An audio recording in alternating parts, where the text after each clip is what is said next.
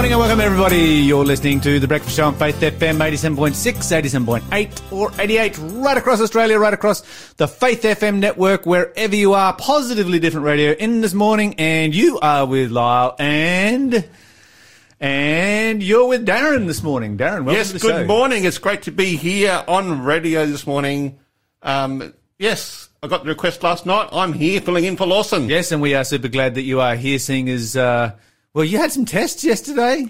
Yes, a bit of a COVID scare where I am. Because my wife works at Morisset High School, I was seen as possibly subject to COVID, so I had to go and get a test. Okay, so good to know that you're all clear. So that's something definitely to be thankful for this morning. I have something that I'm thankful for this morning. What are you thankful for? I am super thankful for producer Shell. Yes, why? Because I know she's your wife. I am married to that beautiful woman, and it is her birthday today. Happy birthday to producer Shell. And to celebrate her birthday this morning, she's going to play all of her favourite songs on the radio. So normally she picks songs that go along with the theme of what we're talking about. Today she's going to just be picking her favourites and telling us all about them and why they are her favourites. So go, producer Shell. Yes. Anything else that you're thankful for this morning? Spring is coming. Spring? I can see signs of spring. Yes. Is there any buds on the tree outside? Let me see. Yes, at my house there is. At your house there's buds because you've got an orchard. Yes. Spring is coming. I can see signs of blossom coming on my stone fruit. Daffodils are flowering. It tells me that Aslan, if you know C.S. Lewis, is on the move. Yeah, that's right. It's the best time of year. It always makes me happy. It's always a good time of year when the weather starts to get warmer and it's like, the signs are there that winter will soon be gone. You're listening to the Breakfast Show podcast on Faith FM. Positively different. Darren, tell us some positively different news this morning. And yes, it was hard to find positive news today. Wasn't it? I was scanning through all my news feeds, things like that, saying, what is there? It's nothing but lockdown. Everything. Lockdown, COVID. Where's the good news? And I found some. Fantastic. What have you got for us? Well, it could be good news, or it could be not so good news, depending how you read it. Okay. But here we go. Lyle, are you happy with your body? Now, that's a bit of a personal question. Body satisfaction, are you happy? Okay, so when it comes to body satisfaction with me, it's not so much whether I'm happy or sad with my body. It's kind of a bit of a sad lack of really giving two hoots. It's just my body is my body, but yeah, I am not concerned with my body. Yes, you might be. Are you getting closer to 60? Well, You're above 50. Got 11 years to go.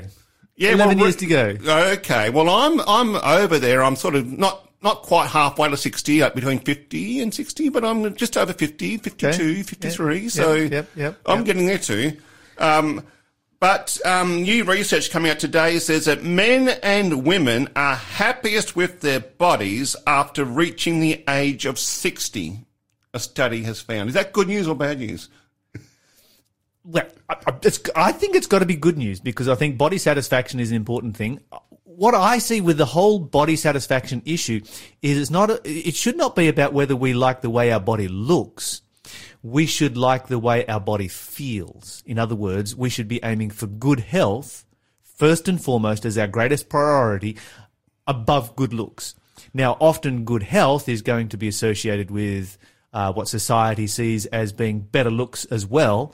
And, staying fit is going to produce a body that, looks better within the culture that we live in today. And that's a good thing. It's good to stay fit. It's important to be healthy. So, yeah, my aim is to have a healthy body and whatever it looks like, it looks like. I think you might be read the research. Oh, really? It's backing up what you just said. Oh, there you go. It says satisfaction with size, shape and appearance gradually increases as people age, with our latter years characterised by the highest levels of self-assurance, according to data from more than 15,000 people in the study. Whilst women aged between 19 and 24 were prone to be very unhappy with their bodies, they were much more content with how they looked when they reached 60.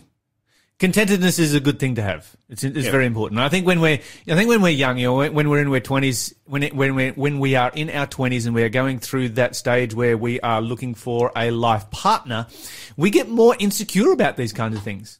That's right. And I think society has a bit to answer for because they try and project this perfect image, which is often photoshopped, airbrushed, and whatever there's else. no resemblance to reality whatsoever at all. That's right. I've seen photos of some women and men who here's their on-camera shot and here's their off-camera shot, and very, very different. So yes, and when you see that, you realise that basically anyone out there can be a professional model. That's right. You've just got to have a good Photoshop artist. That's right. Photoshop artist and a makeup artist, and you're there. It really comes down to attitude more than anything else. You've got to have the attitude of a model. You've got to have the confidence of a model.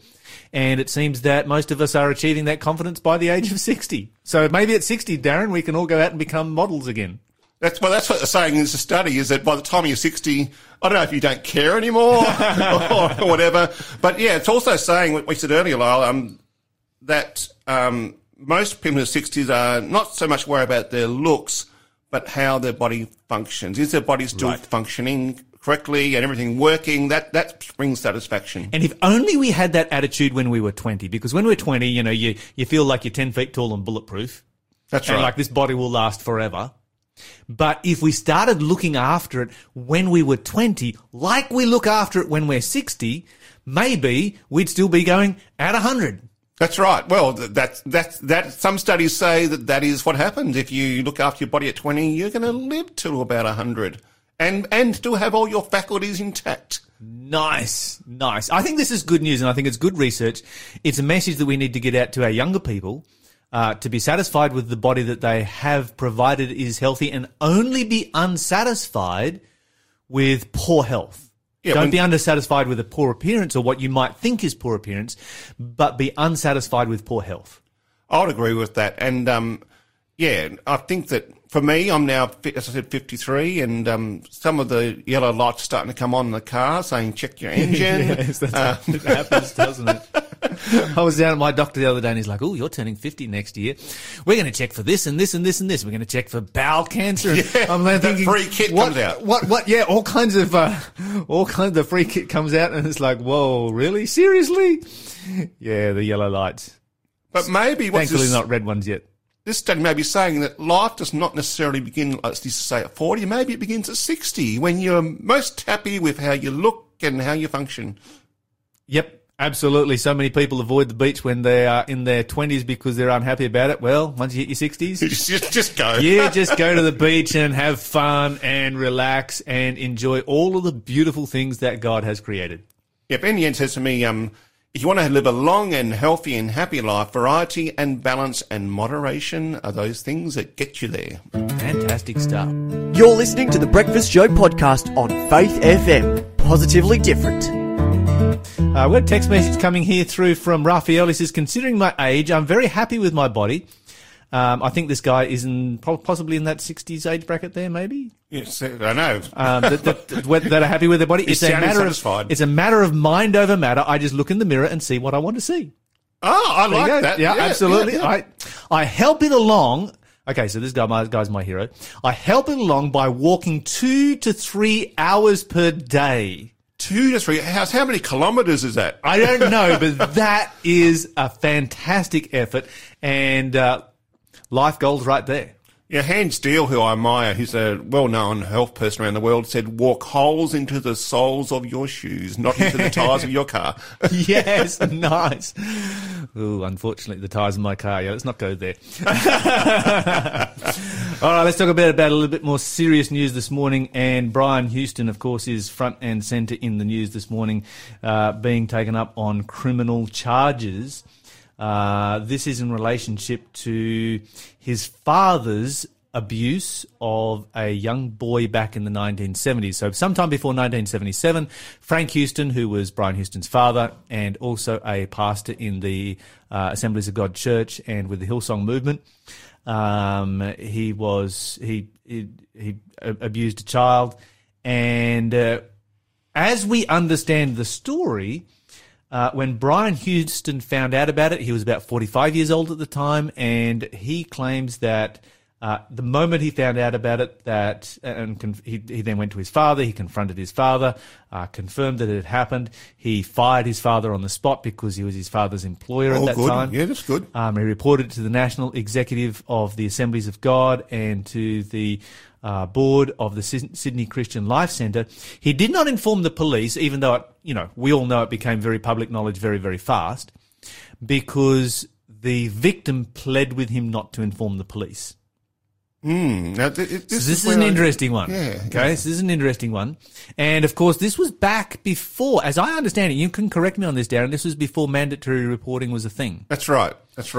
Now, there's been a 2-year investigation by the Office of the Director of Public Prosecutions, and they have decided that Brian Houston was lying, and they're going to have him up on criminal charges for concealing this information for a lot longer than what it is claimed that he did. He claims that he acted instantly, in which case he acted appropriately, but they're claiming that he knew about it for a very, very long time.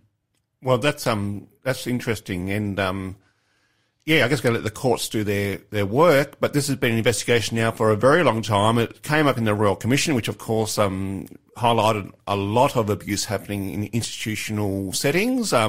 All sorts, not just religious, but all sorts of institutional settings, and they're still going through the courts right now. So, Darren, just if I can jump in for a second here and ask you a couple of questions, because children is your area of expertise.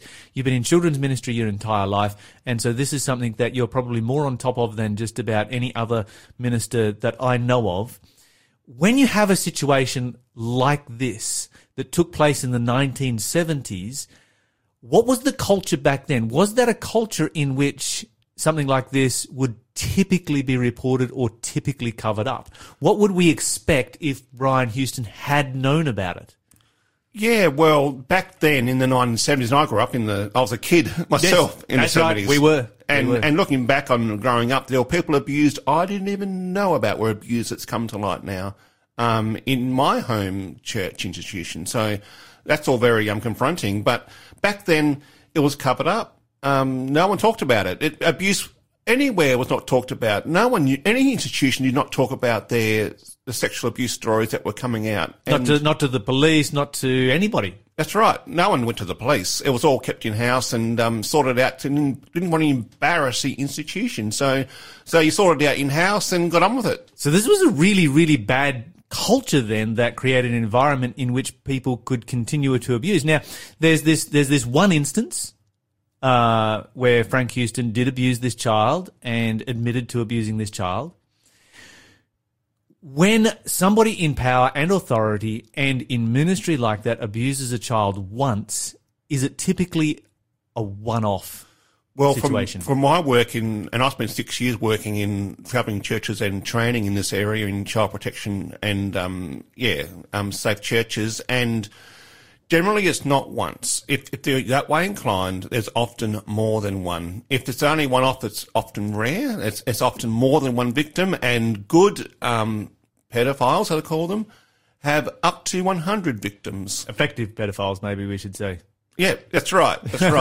and the problem is that often they groom not just the victim, but the victim's family and the entire organisation, and they do that before they abuse. And so you say, this is a really upright pastor, a really lovely person, a lovely elder. They wouldn't dare do that. They're one of our golden boys. And so back in the 70s and 80s, because we saw them as being the golden boys, sorry for jumping in there, but because we saw them that way, when it did come to light that something had happened, we would think, well, this was surely just a one-off mistake and they'll never do that again. And so we just move them somewhere else. Or we often say the victim was lying, and we often blame the victim and say, no, that person wouldn't do it, the victim's lying. And that's the first thing that often perpetrators say, the victim is lying, and don't believe the story. And that's where it really gets harrowing for the victim and their families when they know this happened. So, I feel sorry in some ways for Brian, but let the courts process happen and see what occurs. Yes, and you can have some sympathy from one perspective because it's like, people lived according to the culture they lived, and on the other perspective, it was a criminal offence. And it must have been so hard for him to go and confront his father. I mean, who wants to go and confront your father on that stuff? Yikes. I can't even begin to imagine. But yeah, let's find out. As we say, this is alleged at this stage. That's right. The word is alleged. That's right. We need to keep to that and let the courts do their process. But let's follow this through as it proceeds through the courts. And that's what we need to be doing as Christians. We need to be not shying away, and we need to, whenever something is like this, we need to take it through the courts. We need to take it through the investigation, and we need to dig in and find out as much as we can so that justice can be done. Very quickly, before we finish off, Joe Biden has just nominated the next ambassador for religious freedom, and I'm quite interested in this one. This position was created back in 1998 by the International Religious Freedom Act. The nominee is Rashad Hussain. He is the first Muslim to ever be nominated to a position of ambassador for religious freedom. And the thing that I like about this is that religious liberty protections exist for minorities, not for majorities. Majorities don't need protection. They are protected by the simple reality of being a majority. And in the past, we have nominated people from majorities to be in this position, which is not really effective. I think that putting somebody here who comes from a minority religion is a much better idea, because they'll have a much better understanding of infringements on religious liberty than somebody who is from a majority religion. I think you're spot on. So yeah. I'm quite interested in this one. And, we look at Islam. Our big issues in religious liberty at the moment are really focusing around the issues of same-sex marriage, gender ideology, these kinds of issues, LGBT plus issues and so forth, and how those freedoms, and freedoms from discrimination and so forth are enforced within, the country. And having an Islamic person there, he's obviously going to have sympathies with and actually be able to understand people of faith who don't affirm same-sex marriage or don't affirm, the gender ideology that we have that is predominant in our world today. You're listening to the Breakfast Show podcast on Faith FM. Positively different. Joining us on the phone this morning to talk about something really, really topical and interesting is Dr. Paul Wood. Dr. Paul Wood, welcome to the show. Thank you, Laura. Now, Dr. Paul Wood is our resident MD here on the Breakfast Show on Faith FM. And we're up here in Newcastle, which has just been thrown down into lockdown along with a whole bunch of other places in New South Wales. And of course, around Australia, a whole bunch of areas in lockdown. COVID is running rampant, but you've come across some very interesting research about the relationship between diet and COVID severity. So this is some new research that is just coming out. I'm wondering whether you can sort of walk us through what you've actually found here. Yeah, sure. Well, this is an interesting paper that came out in late June looking at the correlation between different dietary patterns and COVID severity. And what they actually did was, this was actually last year when they did this study, only got published this year, but they actually tracked close to 3,000 healthcare workers from 6 different countries. So looking at France, Germany, Italy, Spain, UK, USA, where obviously they had fairly significant outbreaks there. And they looked at healthcare workers who are basically on the front lines, who are having significant exposure to COVID-19 patients. And then what they did was they looked at their different dietary patterns and looked at the risk of severity of COVID. What they found was that there was a 73% lower risk of moderate to severe COVID in those participants who followed more plant-based diets. That's a big number. 73% is a very big number right there. Absolutely. And they looked at a spectrum of diets. So they also then looked at, well, what about if we include, say, plant-based diets and pescatarian diets? So pescatarian diets are basically plant-based diets, but also include some fish as well. What they found there was there's a 59% low risk of moderate to severe COVID when you combine those two groups. So I guess the bottom line seems to be that the more plant-based diet there was, the greater protection from moderate to severe COVID.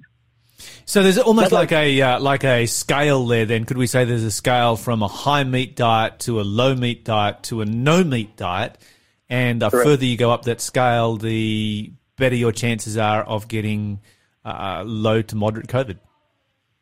Yes. Now, in public health circles, there's this saying that says that causation or association doesn't prove causation. So I guess these are associations which, warrant further studies, but they're interesting nonetheless. There's another interesting finding in this study too, which actually looked at high protein, low carb diets. Before you go there, Paul, causation and, when we look at that whole argument that does come up, and of course they haven't proven the link yet, but surely we all know and have known for decades that a plant-based diet is going to give you better health outcomes across the board. It would surely follow that there is a connection between these two. Yeah, it makes good sense, Robert. I mean, I guess we look at the biological possibility behind it. There's lots of antioxidants, there's things like vitamin C and other nutrients in those foods that we do know play a role in terms of enhancing immunity. So it kind of makes sense. So I think it's the kind of thing where even though, further studies are required because, scientists are fairly cautious individuals, it certainly makes good sense to make sure you get those two serves of fruit and 5 serves of vegetables in today. So, Paul, I want to move on. I want to talk about vaccinations here, but looking at the figures that you've got here, what I see is that people on a plant-based diet had a 73% lower chance of getting moderate to severe COVID-19. Now, you might be able to correct me on this because I'm not a medical expert, but my understanding of the vaccine is that the vaccine doesn't necessarily stop you from getting COVID. It keeps you out of hospital because it stops you from getting severe COVID. And the numbers that I'm seeing here, not as high as the 73%, not as high as the numbers that the response that you'll get from the vaccine, or there's different vaccines that give different numbers, but still significantly high. What happens if you combine the two? Vaccine plus a plant-based diet? Yeah, look, I think that's an interesting force, which would be great to see some research on. I guess we've got a little bit of a hint what might play a role when you combine lots of fruits and vegetables with a vaccination. And that was a study done back in 2010 that actually looked at 83 healthy volunteers between the ages of 65 and 85 who were following a low fruits and vegetable diet. So basically less than equal to two serves of fruit and vegetables per day. Then they randomised the group so that half the group got actually upped their intake to 5 portions of fruit and vegetables per day, and the other half is stuck with the usual 2 serves per day. Tracked them over 16 weeks. Then at 12 weeks, they gave them the pneumococcal vaccine. Now, this is the vaccine that helps protect against pneumococcal pneumonia, a type of bacterial pneumonia, which is quite common in older people. And what's actually found, there was significant protection in terms of a greater antibody response when they, in the group who had the 5 serves of fruit and vegetables, compared to the group who had the 2 serves of fruit and vegetables, when they had that pneumococcal vaccine. So greater antibody response. So I guess while the research hasn't been done in relation to the COVID vaccine, it certainly makes you wonder. And I actually had my first vaccine yesterday. So I had my 2 pieces of oranges this morning, my 2 serves of oranges this morning, and while the research isn't specifically for COVID vaccines, I think there's some good reasons to think that a healthy dietary pattern high in fruits and vegetables is going to enhance your immune response when it comes to vaccination. Yeah, that's fascinating stuff right there, because now this Pneumovax 2 vaccination that you were talking about right here, is this the same same family of vaccinations as the COVID vaccinations are in? No, different kind of families. So I guess with the COVID vaccines, we've got a few different families in that family now. 2 of which are quite novel. One of which is on the way, the Novavax, which is sort of similar to the current vaccines that we have. Right. Okay, so when you talk about them being quite novel, that I guess there's some of the language that sort of gets some people a little bit scared about these vaccines. They think, well, it's novel and we haven't tried it before. Are we just the guinea pigs right here?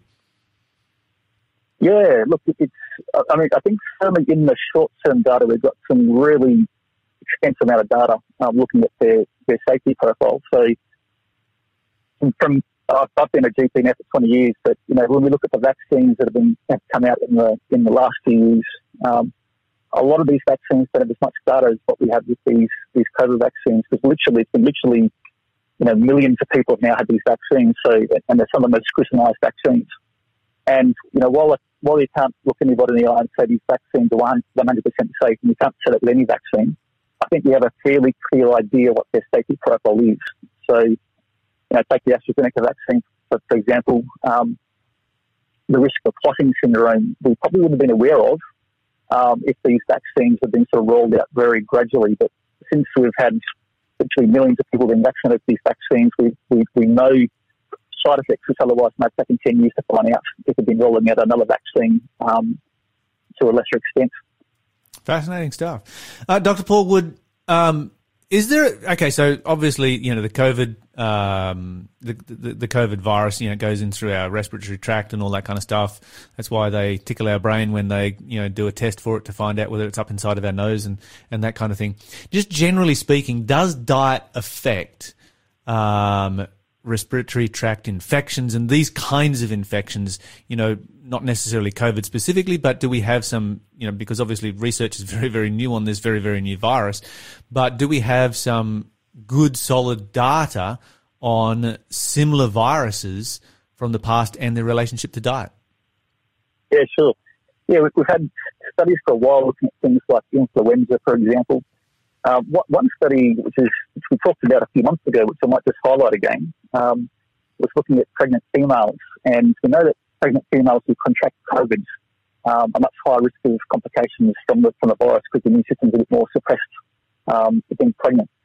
But in this study, they tracked or looked at 1,000 pregnant females and found that those who were in the highest, or the top 25% when it came to fruit and vegetable consumption, actually had a significantly lower risk of contracting upper respiratory tract infections, which COVID is a upper respiratory tract infection.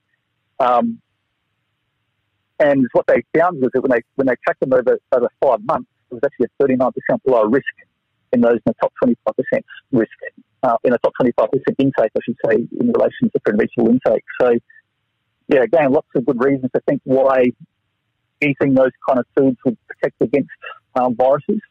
And I think certainly with the COVID pandemic, I would look at it as many options as possible to enhance my immunity. Yeah, and I sort of I saw a really good illustration the other day of the the Swiss cheese model of dealing with COVID, where you take a piece of Swiss cheese and you cut it into slices, and of course the Swiss cheese has holes in it, and the virus can get through those holes through various slices, but when you put all those slices together, then of course there's nowhere for it to get through. And they talked about all the different things that were being done, and masks were one slice, and social distancing was another slice, and lockdowns were another slice, and vaccinations were another slice, and et cetera, et cetera, et cetera. It seems to me that building a good immune system right here and building that through having a good solid diet is a very solid slice of that COVID protection scheme. Absolutely. And look, it's probably been understated, Lyle, I think, in terms of its value. Certainly with the last, wave of the pandemic, we were seeing people with diabetes, heart disease, these lifestyle-related problems, getting hit particularly hard by COVID. So it does seem to make good sense that, focus on those kind of things that do enhance immunity, giving yourself an extra layer of protection. Yeah, absolutely. Now, with just briefly, just to finish off, because we've talked a lot about diet here and the relationship that diet has to protecting ourselves against COVID. What about exercise? What about getting out? What about getting fresh air? We've got this lockdown happening, which, it's fairly limited as to what we can do. But as far as I can see, there's no rule about going for a walk somewhere, enjoying some fresh air, having some mask-free time. What are your thoughts there? Yeah, look, definitely, Lyle. Some really good research in relation to exercise and enhanced immunity, and not just exercise too, but sleep. We've actually got research too that shows that getting a good night's sleep at night actually enhances immunity, but also enhances antibody response to vaccination as well. So that's another thing I did last night, was make sure I had a good night's sleep to be sure that I get my maximal response to the vaccine I had yesterday. So yeah, all those different lifestyle things do play a role in terms of enhancing immunity, and I think also dialing down the stress response, which obviously a lot of people at the moment are feeling a bit stressed about. So they do those things that enhance immunity, but also help to wind that stress back and put that enjoyment back into life. Fantastic stuff. Dr. Paul Wood, thank you so much for joining us here on Faith FM this morning. This has been a very topical discussion, and we just thank you for joining us to talk about lifestyle and just the level of impact that lifestyle can have during these COVID times. Thanks for being a part of the Faith FM family. Join our community on Facebook or get in touch at 1-800-FAITH-FM.